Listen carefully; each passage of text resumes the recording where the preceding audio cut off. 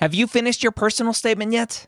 Now's the perfect time to get it professionally reviewed by a medical school HQ expert advisor. We have former directors of admissions, admissions officers, and the like on our small team of amazing people.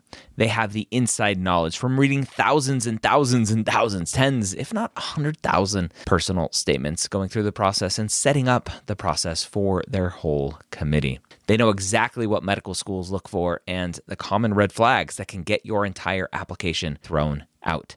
Take advantage of our flash sale right now, going through May 6th, up to 6,000 characters reviewed for just $150. That's a $75 discount on our regular price. Go to editmyps.com. Again, that's editmyps.com.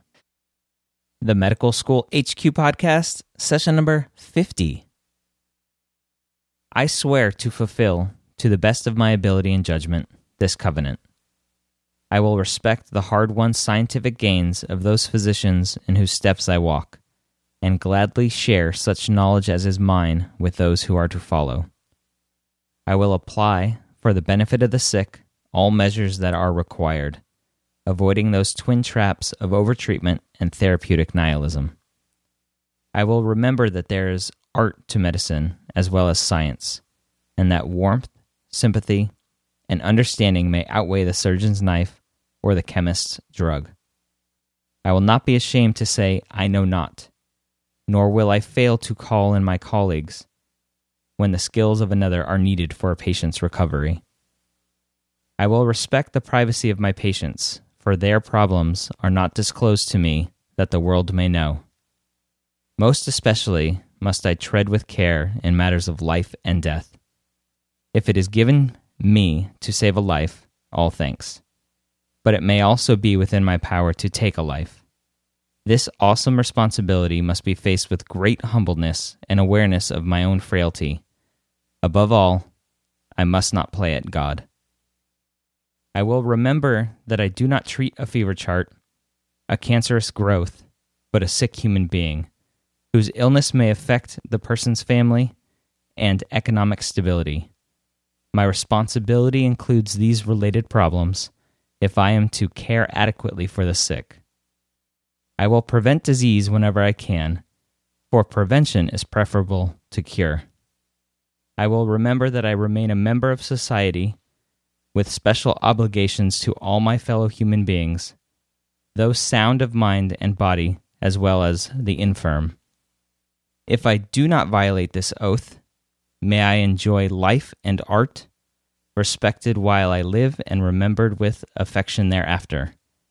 May I always act so as to preserve the finest traditions of my calling, and may I long experience the joy of healing those who seek my help.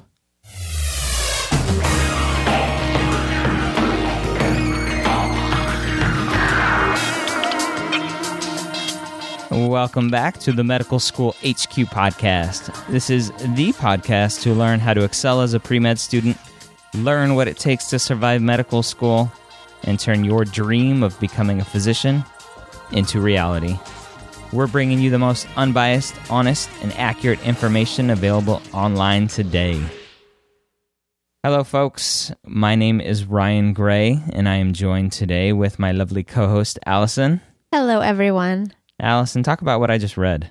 What you just heard was the modern version of the Hippocratic Oath. It was written in 1964 by Dr. Louis Lasagna, academic dean of the School of Medicine at Tufts, and it's used in many medical schools today when physicians graduate at the end of medical school. And why are we reciting this oath today for you?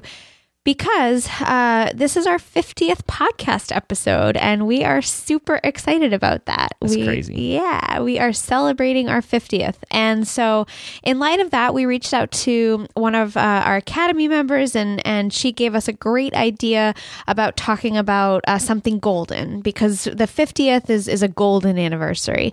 And so with that in mind, Ryan and I were brainstorming and came up with what we call 16 golden rules of medicine. There are probably lots more, but we're going to talk about but we're going to talk about 16 of those for you with you today. And that Academy member was Jessica. Yes, it was. So thank you, Jessica.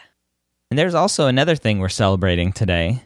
This is true. We reached 100 5-star ratings in iTunes. Woohoo! And actually it's 101, but if you're in the States and you go and look at us, you only see 100. We did have one from last week's podcast from Canada, and that's not counted in the iTunes that we look at in the States. But we still love you, Canada. Yes, we do. So that's awesome, amazing. I am so thrilled to hit 100 5-star ratings, and we have perfect 5-star ratings. Yeah, we are so grateful to all of you out there who write in and give us these wonderful reviews and let us know your thoughts and give us these fabulous ratings. We love doing this. We have a blast, and it's so great to get your feedback. So thank you for taking a moment out of your busy days to rate us and give us these great reviews.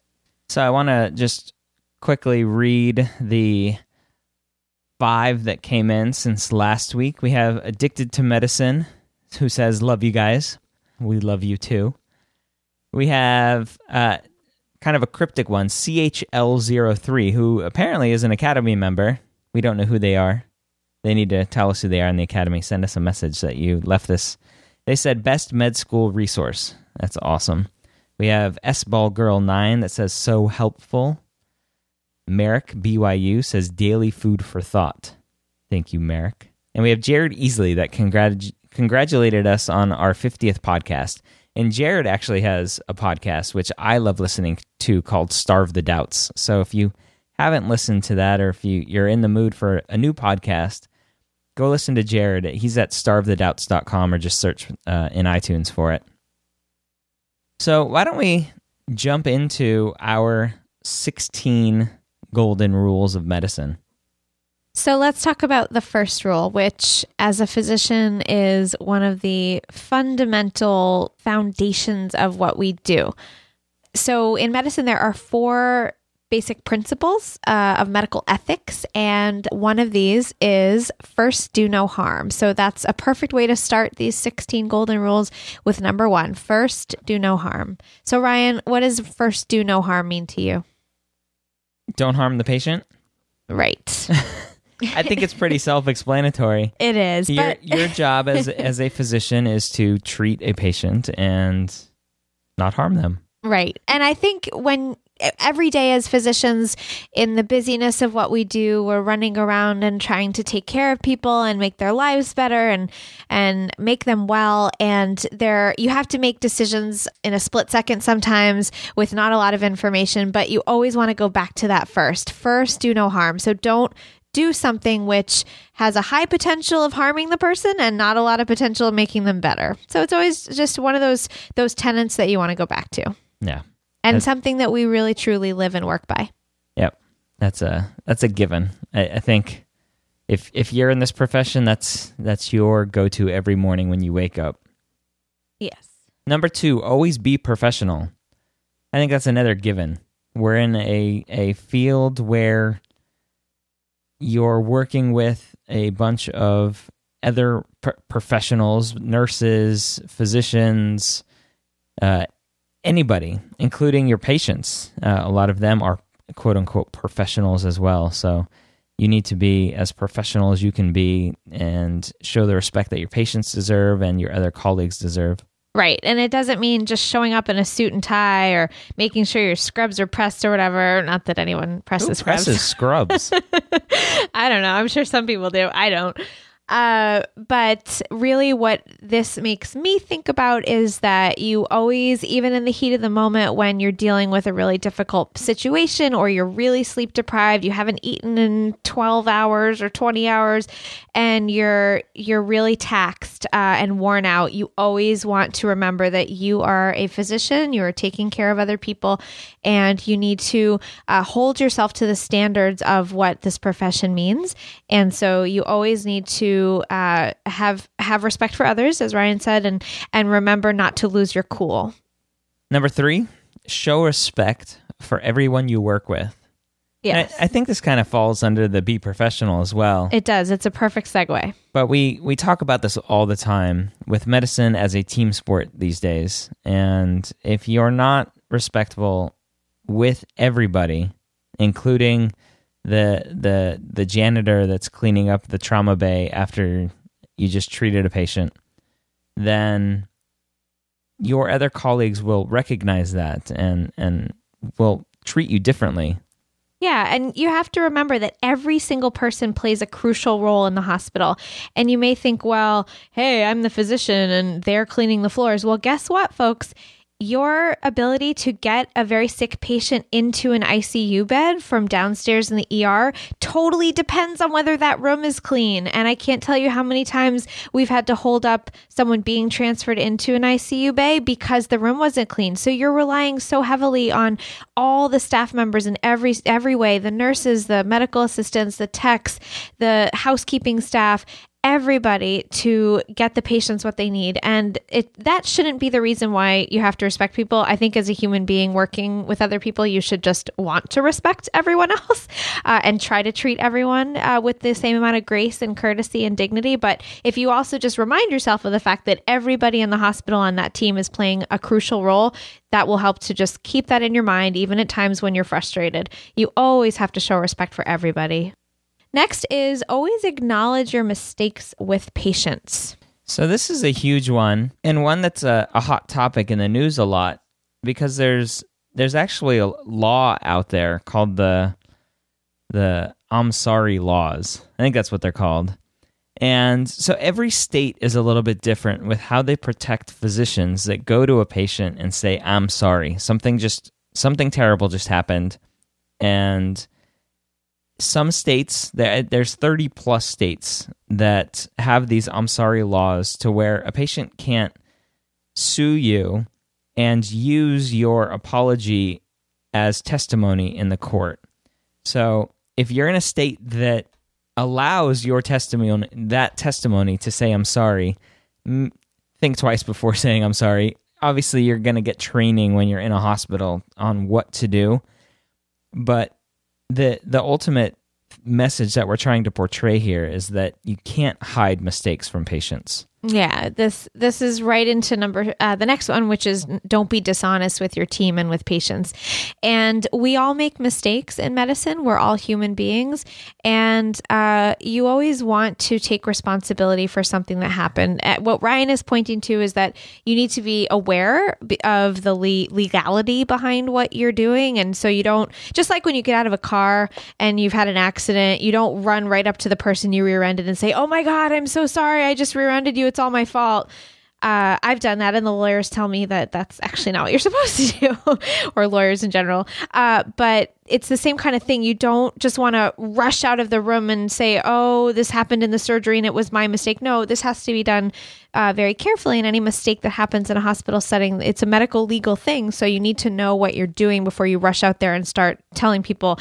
But the point that our point at the end of the day is that you do want to take responsibility and acknowledge things that happen, because you're trying to, again, as a physician, your job is to take care of people and to first do no harm. And if harm happens, even if it was not intended, the patient deserves the right to know. And it's part of maintaining that safe and secure doctor-patient relationship.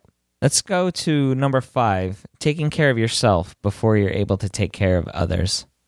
And this is a lot about what I talked about with Dr. Drummond back in session 47, which you can find at medicalschoolhq.net/47 as an episode 47. And what we talked about was the fact that medicine and a lot of fields, other fields where you are taught to put others before yourself, there's such a high rate of burnout. And to effectively take care of your patients to the best of your ability, you need to take care of yourself first. And that sounds counterintuitive, but it's true.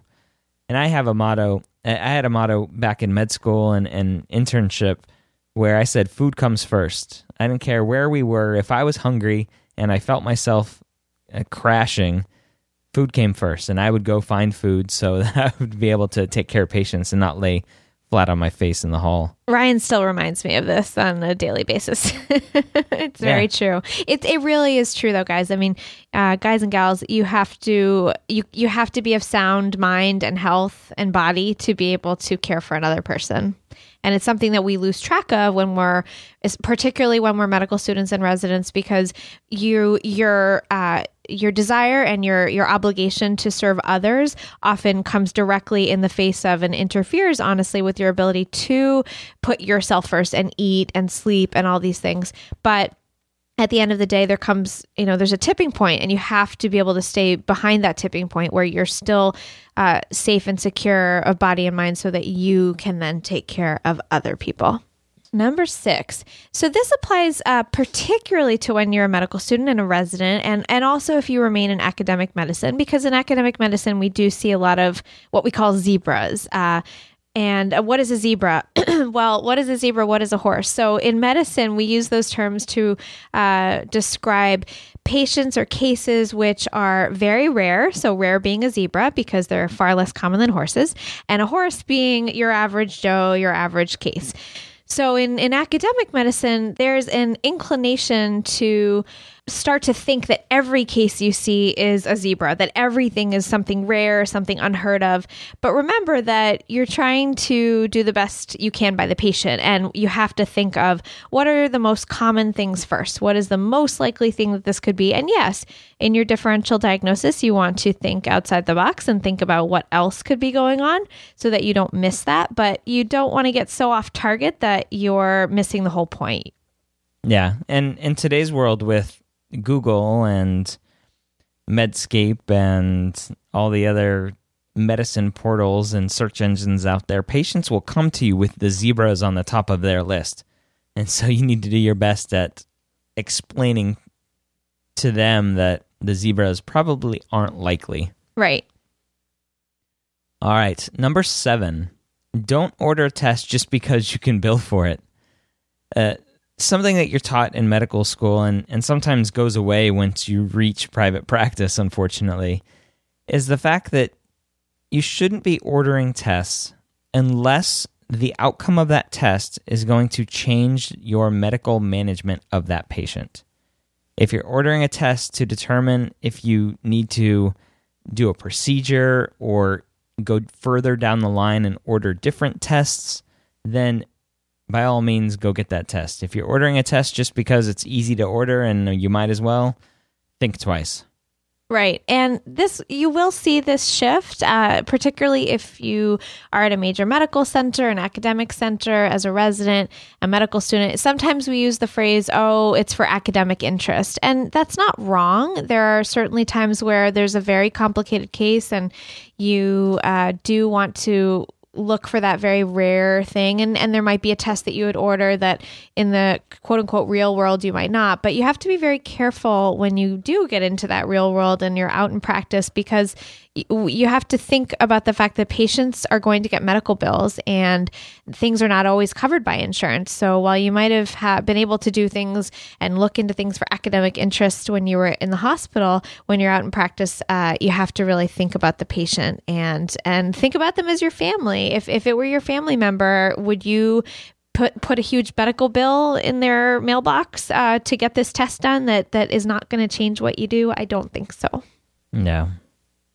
So number 8 kind of goes along with the number 5 that we did before about taking care of yourself. And this is one where with medicine, there's a large population of physicians, unfortunately, that have addictions because they get burnt out, they get stressed out, and they have easy access to medications. Absolutely. And so what we wanted to talk about here was the fact that when you are getting stressed out, when you are getting burnt out, go talk to somebody.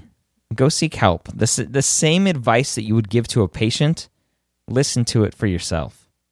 Yeah, and throughout residency, I remember at MGH where I was there, and in Brigham, there's an employee assistance program. But I know that a lot of hospitals have these anonymous, basically places where you can go and just talk about how you're feeling. there are even some physicians who've created groups where you can go and just share your feelings. There's a medical school out there that's doing this with medical students too, where the whole purpose is you go and you sit down and talk about how an experience made you feel. And I think that those are so important because you don't want to get to a place where you're resorting to drugs and alcohol and you get yourself in big trouble and your license is on the line, and then you've lost everything that you've worked so hard to do for so long because you've lost sight of what matters. And these are obviously serious things. These are addictions. They're medical problems in and of themselves. But the point is you want to try to get help before you go down that route. Number nine is go with your gut. And what we mean by this is when something doesn't look right or doesn't feel right and you have a red flag go up inside you that says something is not going well here with a patient, speak up, get help, trust your instincts. Yeah, your gut is a lot smarter than you give it credit for. So trust it. And we're not saying use your gut and diagnose somebody with that zebra that we talked about earlier, but use your gut to notice a patient just doesn't look right and use that to dig a little bit deeper.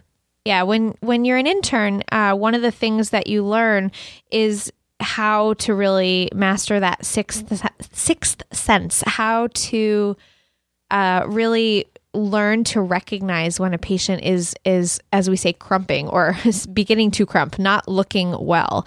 And is that like twerking? No. Oh, dear Okay. God, no. No, crumping, like starting to spiral, not looking good. You get this sort of inner feeling looking at someone thinking, this is just not going right. So trust that instinct, and you'll hone that as an intern and beyond. Okay, number 10, get help from those with more experience when you need it. And this also segues nicely from what we just talked about. You don't want to just rely on yourself when you need help. If you're in a difficult patient encounter, or you feel like something is over your head, or maybe you're encountering a patient who has a new diagnosis that you've never seen before, or maybe you're in the OR and something goes terribly wrong, get help from other people around you. Who you always want to use your resources as a physician, because you can't know it all. It's just impossible. And there are times when you're going to need help. So don't be arrogant and think you can do it all, because you can't. It's just so important to be able to recognize those times when you need to reach out and get help. Yeah, I think you're starting to see a trend that what I read at the beginning of the podcast, a lot of these golden rules are built into the modern version of the Hippocratic Oath. And so I think it's a great thing. Go back and listen to that intro again of me reading it. I thought I read it pretty well. You did. And Okay. you can Google it online to find it too. We'll put a link to it in the show notes. Even better. Or you can just Google modern version Hippocratic Oath and you'll find it.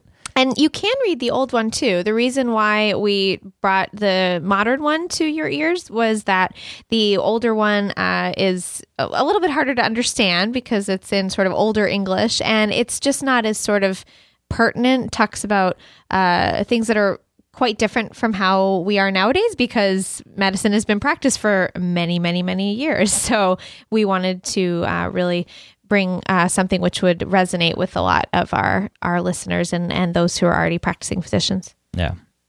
So number 11, and this one again kind of ties in with being professional and showing respect. And something you see a lot in residency, unfortunately, is don't argue with your colleagues from other departments or other services.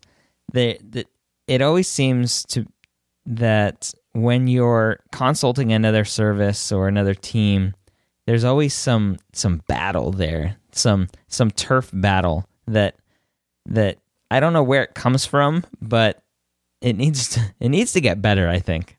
Yeah, there's a lot of that goes on. I think in general, even in hospitals where a lot of the services work very well together, there's just this sort of camaraderie among your own folk. And even I remember times when I would be sitting on call and it would be like the neurologist would sit with the neurologist and the medicine doctors would sit with the medicine, or the internists, and the surgeons would sit with the surgeons. You just kind of hang out with your own crowd. And sometimes people do resort to giving other services a hard time, or sort of blaming them for something that might have happened with a patient. And that's really the last thing you want to do. Again, I think the reason that happens is people are just displacing their frustration, their inner frustration about how they feel in general onto somebody else. And the reason you want to be careful is, number one, again, we're all on the same team. We're all trying to do what we can to help the patient. And you're going to need help from those other services at times when you might not even expect it. Maybe you're on call one night and someone crashes and you need help putting in a central line, and your buddy, the surgeon who you reamed out a week ago, is the only one on call, and now you're screwed. So you just have to keep these things in mind. And it also goes back to the chart. Again, going back to lawyers, because in this litigious world we live in, you have to think about medical legal consequences of things. And arguing in the chart is a huge no-no. Yeah. You can't call out other services, other physicians in a chart. And I always talk about learning opportunities and teaching opportunities, and don't feel shy about teaching a fellow resident who's on a different service something. If they're consulting you something and you're just like, why the heck are you consulting me for this stupid thing? You should know this. Maybe they don't. Take a couple minutes and save yourself 5 consults down the line, because you're going to teach that resident what to look for, what is actually going on, and that they don't really need to consult you. Absolutely. And on that same token, it's perfectly a great idea to ask that resident from another service or that attending, hey, just for my own education, why did you do this way? Or why would you recommend this? What do I need to know for the future? I asked that question plenty of times. Again, you want to take every learning opportunity you can. Yeah. And some might be taken aback by it and get frustrated that you're asking, but just if you're coming from a good heart, then you'll be okay. Okay. So the next one, document everything. Yes. And everything gets documented. Document. I think I heard that like nothing else in training. The reason, if it wasn't documented in the legal world, it never happened. Believe that. It's true. When something goes wrong, they always go back to the chart. And if it was never written down, again, there's no proof that it ever happened. So someday you could be called on a witness stand and someone could say, well, Dr. So-and-so, on this day, you tell me that you did this, but when I look in the chart, there's nothing there. That is the end all be all of what you don't ever want to happen. So every conversation you have with a patient, whether it's on the phone, any family meeting you have, and of course your daily notes, you always want to make sure that you always document things that happen in medicine. So it sounds like half of our golden rules here are because of lawyers. No. But it is true. I mean, I think, just realistically speaking, as a physician practicing in the United States and certainly in other countries too. But again, we most of us here live in the U.S. and we do live in a litigious society. And so we're telling you these things, some of them because honestly, they just duplicate as really important tenets to abide by as a physician. I mean, if you're a practicing physician, you want to be documenting everything anyway. It's not just about covering your behind. But some of these do also carry over into the legal world. So we're not trying to scare you by bringing up lawyers or make these beautiful golden rules about legal stuff. It's not. It's just that they do have legal ramifications, and we want you to know what we know. Yeah. So the next one, be careful about giving out medical advice to family and friends. And this is a huge one. And it was funny. The other day I was sitting at work I was outside of my medical clinic doing some other fun stuff that I do as a flight surgeon in the Air Force. And there was somebody else in the room. There was just 4 of us in the room. And one person started talking about how they didn't feel well. And she said, my stomach kind of hurts and I feel really bad. And she was running down her list of symptoms, and she's like, what do you think's going on? I said, I don't know. Go schedule an appointment with your doctor. Yeah.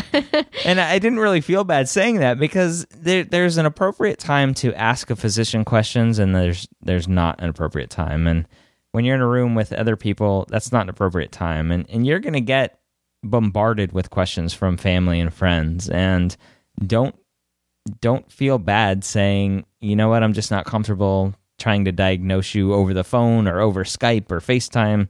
Definitely, even in person. I mean, the reality is that there's no privacy in a lot of these circumstances. And even if it is, even if your grandmother calls you on the phone, you can't have the opportunity to examine her. And that would also kind of be weird depending on what the problem is. And so you have to think about the fact that you're not going to have complete information. And you always want to have as much information as possible when you're trying to make diagnostic decisions and then therapeutic decisions. So it's just not a good idea. It's not a good idea. And it also can get you into trouble because what happens if you recommend something, or even what happens if you prescribe something for a family member or a friend, and not just, like some Motrin, but something, a really big deal drug. And then something bad happens. There's a bad outcome. That person, again, doesn't really have a doctor-patient relationship where they can go and it's legitimized and it's in a medical record.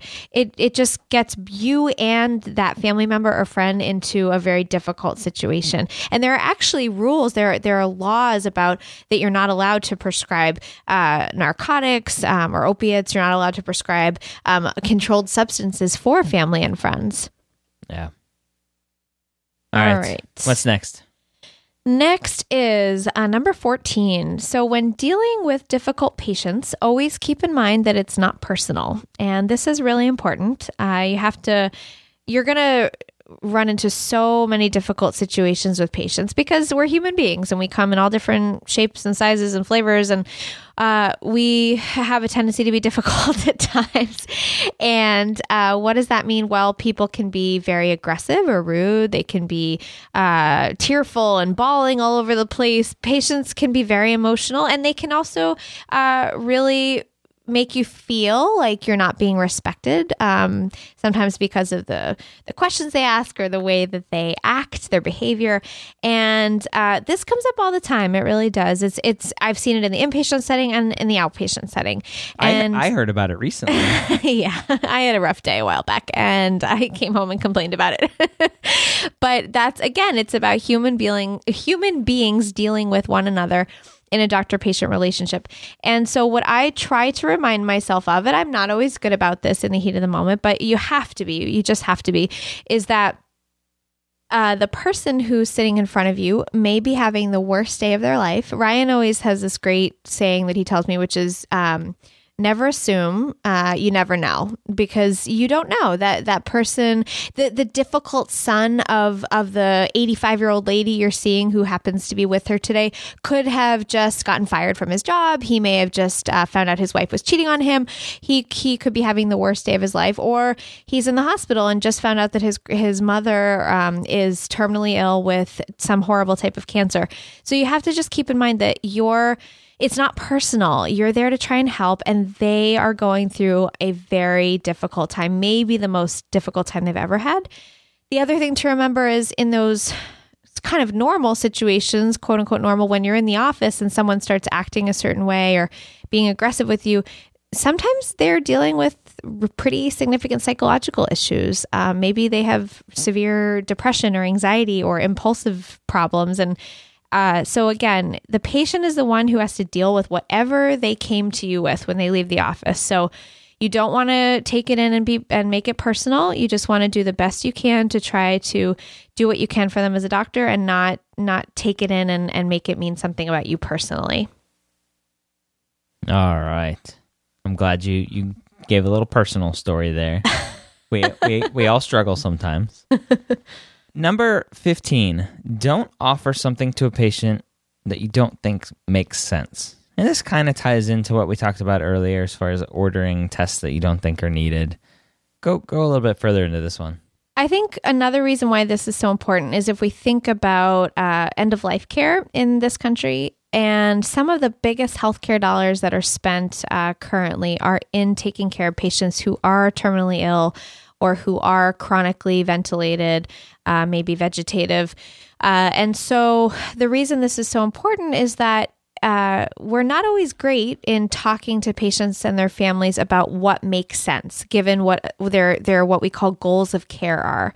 So for example, if a patient is terminally ill and their goals of care are that they really just want to be comfortable and live out the rest of their life with as much comfort as possible. And any surgery or treatment that you're going to provide them is not going to make their illness better. It's maybe only going to cause harm or make things no better. Do you really want to be offering that surgery? And the answer is no. This is something which I think is really personally very important to me in treating patients at the end of life in neurology during my residency. I came to really be very passionate about this area because, again, if someone's had a devastating stroke and they're not going to be interacting with the world around them again, do you really want to be offering them some sort of big surgery or big treatment that is really not in line with what's best for them, for that person in that body? And I think we have to think about these things so carefully. And in some ways, we have gotten off track, and we are offering things now that shouldn't be offered because, again, there's this concept of autonomy, which is very important in terms of patients being able to advocate for themselves and what they want. But we have to be careful that we're not offering them things like pizza toppings. That's the analogy I give people. You don't want to go and say, well, do you want pineapple or pepperoni with that? These are not pizza toppings. These are serious medical treatments and interventions, and you want to offer them what makes sense. Well said. Why don't you finish up with the last one? All right, number 16. So number 16 is always try to abide by the principle of beneficence. So just as we started these 16 golden rules with first do no harm, first do no harm is one of the 4 major tenets of medical ethics in doctoring, and beneficence is also one of those 4. And beneficence means doing something that will promote the well-being of the patient. So even if you can't heal the patient, you can't cure his or her disease, you can always treat the patient with kindness, and you can always listen. And if you go back to when Ryan was reading the Hippocratic Oath, the modern version, one of the things that the physician talked about in this beautiful oath that he wrote was that sometimes a kind word is stronger than a chemist's drug or a surgeon's knife. And that's something that as a physician you have to keep in mind, because you're not always going to be able to fix people. Nature is nature, and sometimes we win and we do well, and sometimes we totally lose and don't. And as a physician, you have to remember that you can always offer a kind word and a shoulder and an ear, and being that presence that gives people faith and gives people comfort, even when you're not actually curing the disease that they're suffering from. That's a great number 16 and a perfect one to end on. So hopefully you guys got a lot of great information today about the 16 golden rules of medicine that Allison and I put together. We want to thank you, and we want to say that we definitely appreciate all of you that take a little bit of time every week to listen to us jabber on about different topics on the pre-med path, the medical school path.